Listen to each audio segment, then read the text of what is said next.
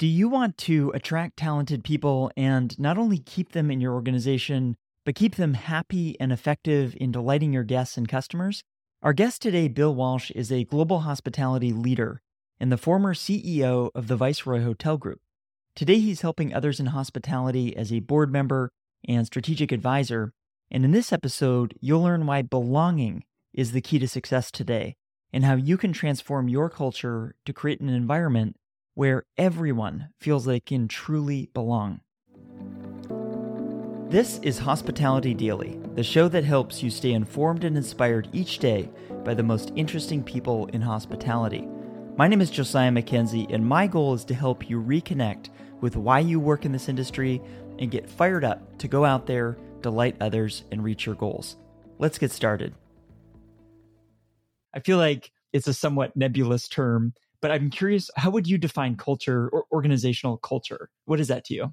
I think organizational culture right now is something that needs to transform in the way it is applied, activated, and the perception of it and the labels that are forced upon it. So one of the things that has historically been at the heart of culture in a hospitality organization has been the word satisfaction. We have colleague satisfaction, staff satisfaction surveys, and we say, are you satisfied? I don't know about you or your listeners, but I don't often use that word when I'm trying to be a human being talking to other human beings. You know, if I'm out for dinner, I don't say, are you satisfied with the food? It's like, are you having a good time? Do you love it? Are you happy that you're here? Those are the things. So what I'm seeing, thankfully, occur not only in our industry, but in industries in general, is this progression from this concept of the holy grail of culture being satisfaction to it being belonging. And ultimately, I think that the objective of any culture in any organization is to create an environment in which everybody feels that they belong, irrespective of the idiosyncratic differences that exist between us. And I think now more than ever, the obligation on hospitality leaders, recognizing that our industry is the single largest employer in the world. That's a huge opportunity to create positive global cultural growth, but it's also a huge obligation on us to lead our businesses in the right way. So irrespective of race, religious belief, nationality, identity, an organization has to create a culture which is robust enough that there's enough for any individual to connect with an element that is sufficient for them to say, I belong. And we don't have to create something that ticks 100% of boxes for everybody in the organization, because that's frankly impossible to do. But we need to move on from what culturally the focus used to be, which is let's please the most amount of people that we can in the best way possible and ignore everybody else. This has to be more about creating the sense of inclusion so that eventually we're going to our teams and we're not saying, are you satisfied? We're saying, do you belong? And effectively what we're saying is, are you proud? It's back to this conversation of pride. I used to do this thing, Josiah, where I would challenge leadership teams to take pointless conversations and make them magic conversations using one word. And I'll give you an example of how you can do that. If you're the general manager of a hotel and you're walking down a corridor and you see a member of the housekeeping team walk towards you, perhaps that person's name is Fred, and you say, morning, Fred, how are you? And Fred will look at you and go, morning, Mr. Walsh. Yeah, I'm fine. And everybody moves on. And there has been zero change to anybody's life from that robotic practice muscle memory conversation. I think to begin with, we need to ban in hospitality the acceptance of the word fine. It's a profanity. It's a 4-letter F word profanity that's even worse than the one you're all thinking about now. Fine is the utter expression of mediocrity in hospitality. And if we ever accept that something is fine, we shouldn't be in this business. So in order to change that, insert one word. Walk down the corridor. You see Fred from housekeeping. Morning, Fred. Not how are you? Morning, Fred. How proud are you? And Fred will stop, think you're a lunatic, but think about an answer, and it will lead to a conversation. One word has changed a complete waste of time into conversation that something might fundamentally change the way that business operates based on input you're likely to receive from a frontline college. So is it comfortable to do? No. Does it come naturally? No. But I'd encourage your listeners, get out of the comfort zone and try to create a culture that is based on meaningful interactions and not just robotic pleasantries. Words matter. And what you shared is a pattern interrupt, right? Yeah. It forces us to think differently. I do want to ask you, though, a follow-up on what you just shared, though. Why is belonging so important? Why does it matter now? I think belonging matters now more than ever because the tolerance of the generations that have recently emerged and that will soon emerge into hospitality, both as colleagues and as customers, their tolerance is the lowest that has been in history. And I think that for years, people put up with being somewhere that they didn't feel they connected to the values of, that they didn't feel identified them in an appropriate way, perhaps didn't respect them enough, because that's what you did. We grew up in a generation of when you start a job, don't say anything for the first 3 years. Just do what you're told, show up to work, and changing jobs too frequently will reflect poorly on you from resume terms. Young generation in workplace today, and those that are emerging in the near future, they don't subscribe to that. If I'm not respected, if I'm not included, if I'm not conversed with, if I don't have a voice, ergo, if I don't belong, I leave. And they do. And they have no hesitation to do so. And there is now sufficient competition in the workplace that they can. And we all know that frequency of turnover, if turnover is too high in a hospitality business, it affects the ability to deliver wonderful experiences on a consistent basis. That's one of those elements of consistency that we talked about earlier. It's the consistency of presence of people who understand what the company they work for stands for, who subscribe to those ideals, who've had an opportunity to influence those ideals in the first place, and therefore feel that they belong. And the same goes for the guest. I think our guests want to deliver what I call contribution without compromise. There's such a degree of choice in luxury hospitality today that just saying, we have great beds or lights and our coffee is strong.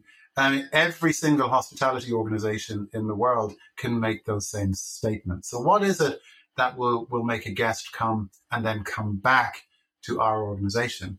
I think it is not compromising on those minimum expectations of what luxury service and a luxury experience looks and feels and tastes like. But beyond that, where they believe that the dollars they're spending to acquire that are going to an organization who share their values. So contribution without compromise is this young generation saying, we want to save the world. We want to do it in an infinity pool sipping a mojito, and we don't want to have to break sweat doing it. We want to know that by choosing to give our dollars to Hotel X versus Hotel Y, Hotel X has a stated commitment to invest in their local community, to make the world a better place. And that's created an uncomfortable environment for luxury hospitality leaders because we were taught never comment on anything because you don't want to risk upsetting anyone.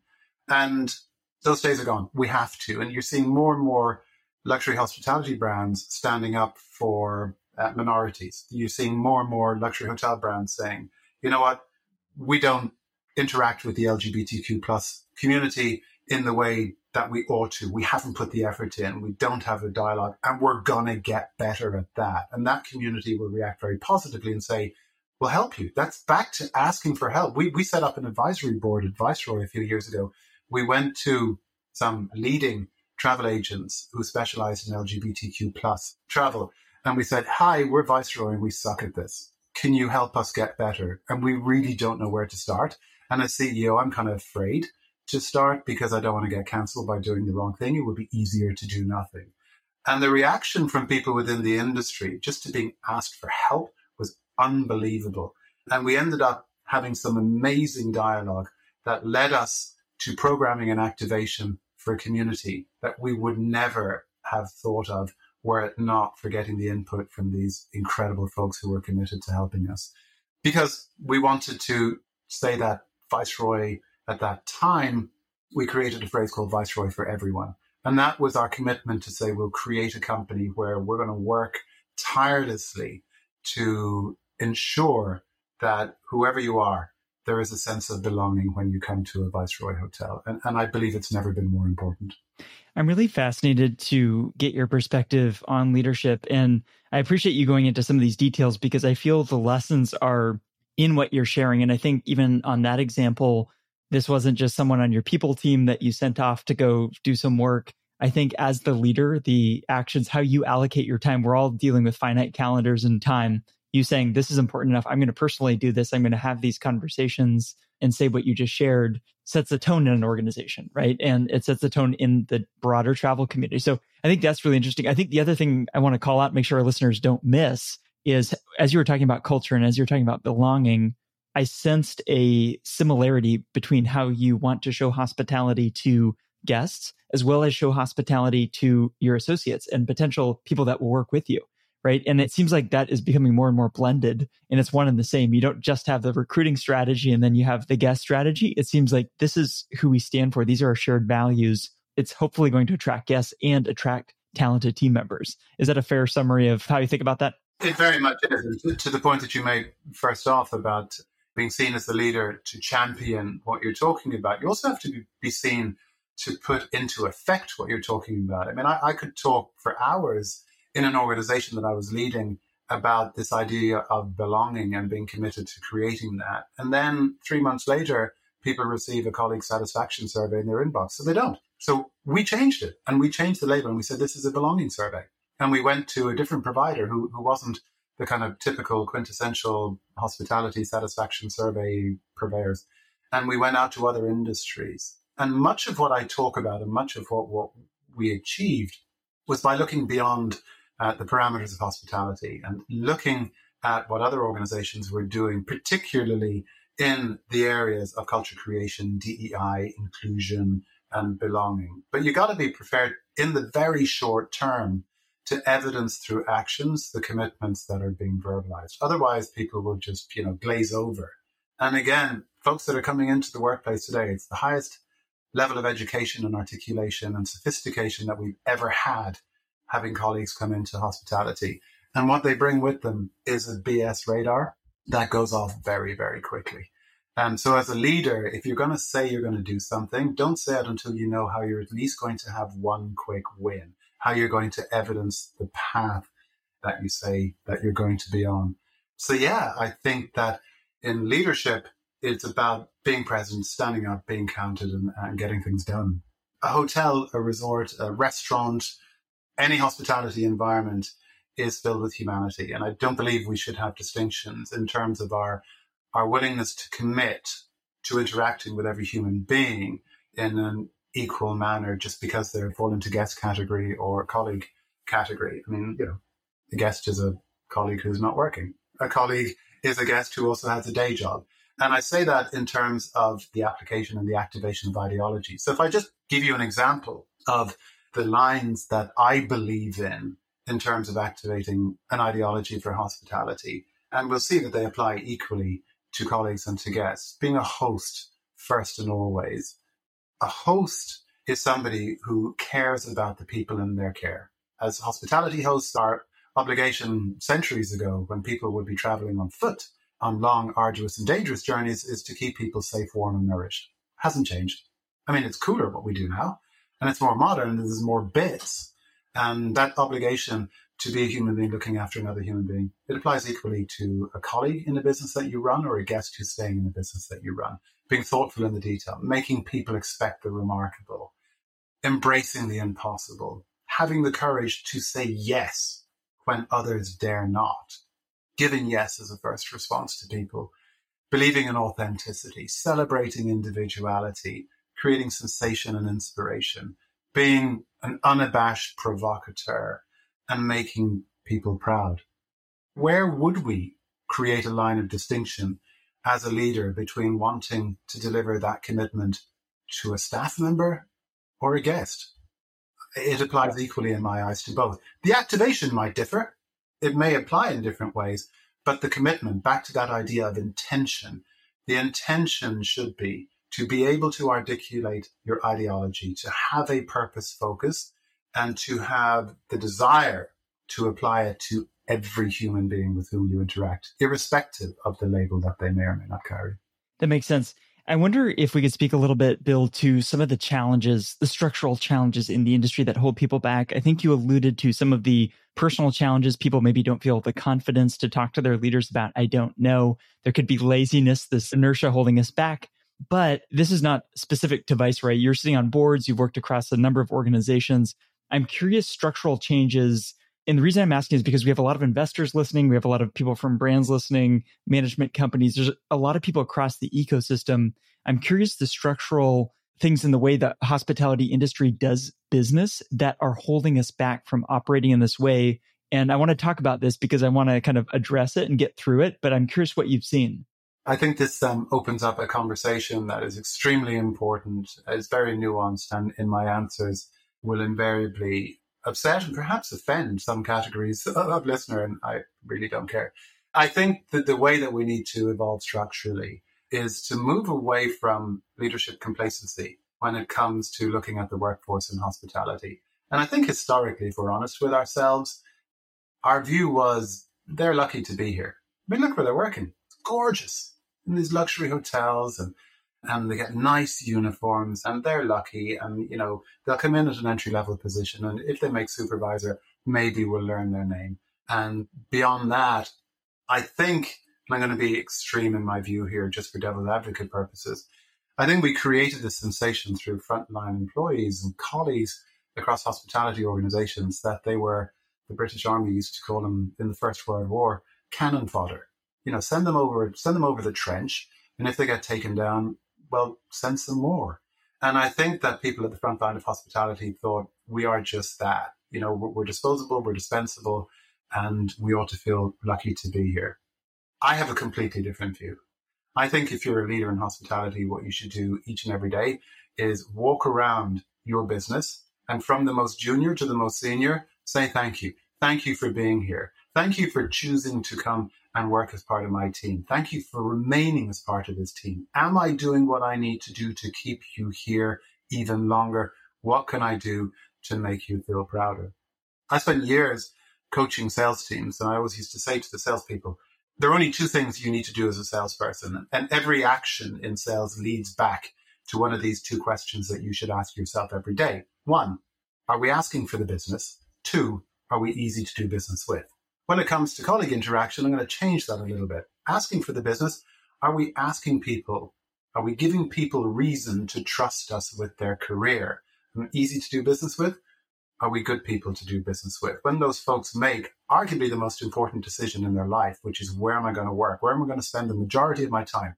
Who am I going to depend on for my income, to pay my bills, to educate my children, in certain cases to feed family at home and abroad? Are we fulfilling our obligations to those people? And I don't know if that question gets asked enough. I've been lucky to work for some incredible mentors, people like Gerald Lawless at Jumeirah in Dubai.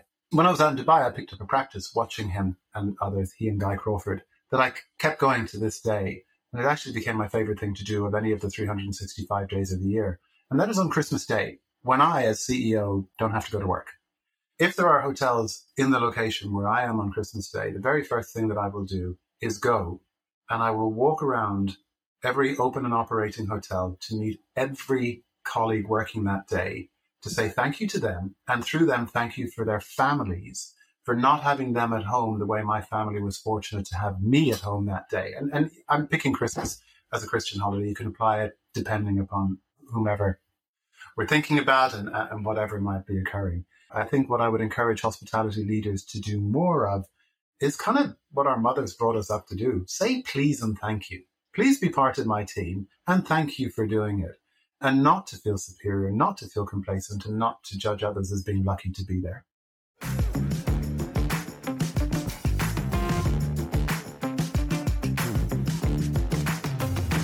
If you care about hospitality, I want you to check out the Masters of Moments podcast by my friend Jake Wurzak. Jake has appeared on Hospitality Daily a number of times because few people have the perspective he does as both an owner, he's the founder and CEO of Dove Hill Capital Management, and as a hospitality operator with Wurzak Hotel Group. Jake pulls from all of these experiences to host the Masters of Moments podcast, where he interviews top leaders in hospitality. His conversations with Bashar Wali and Matt Marquis are a great place to start. But also check out his solo episodes on how he underwrites investment deals, to the deep dive he did on GP fees that you should know about. I'll link to all these episodes in the show notes, and I encourage you to subscribe to the Masters of Moments podcast in Spotify or Apple Podcasts so you can learn from the best hotel investors and operators in the world today. I produce this podcast each day and give it away for free because I want us all to learn and grow together. If you enjoyed today's episode, I just have one favor to ask. Please take a moment to text or email this episode to a friend or colleague who might appreciate it as well. They'll be grateful to hear from you, and what we covered in this show can help them, as I hope it helped you today. Thanks for listening, and I'll see you here tomorrow.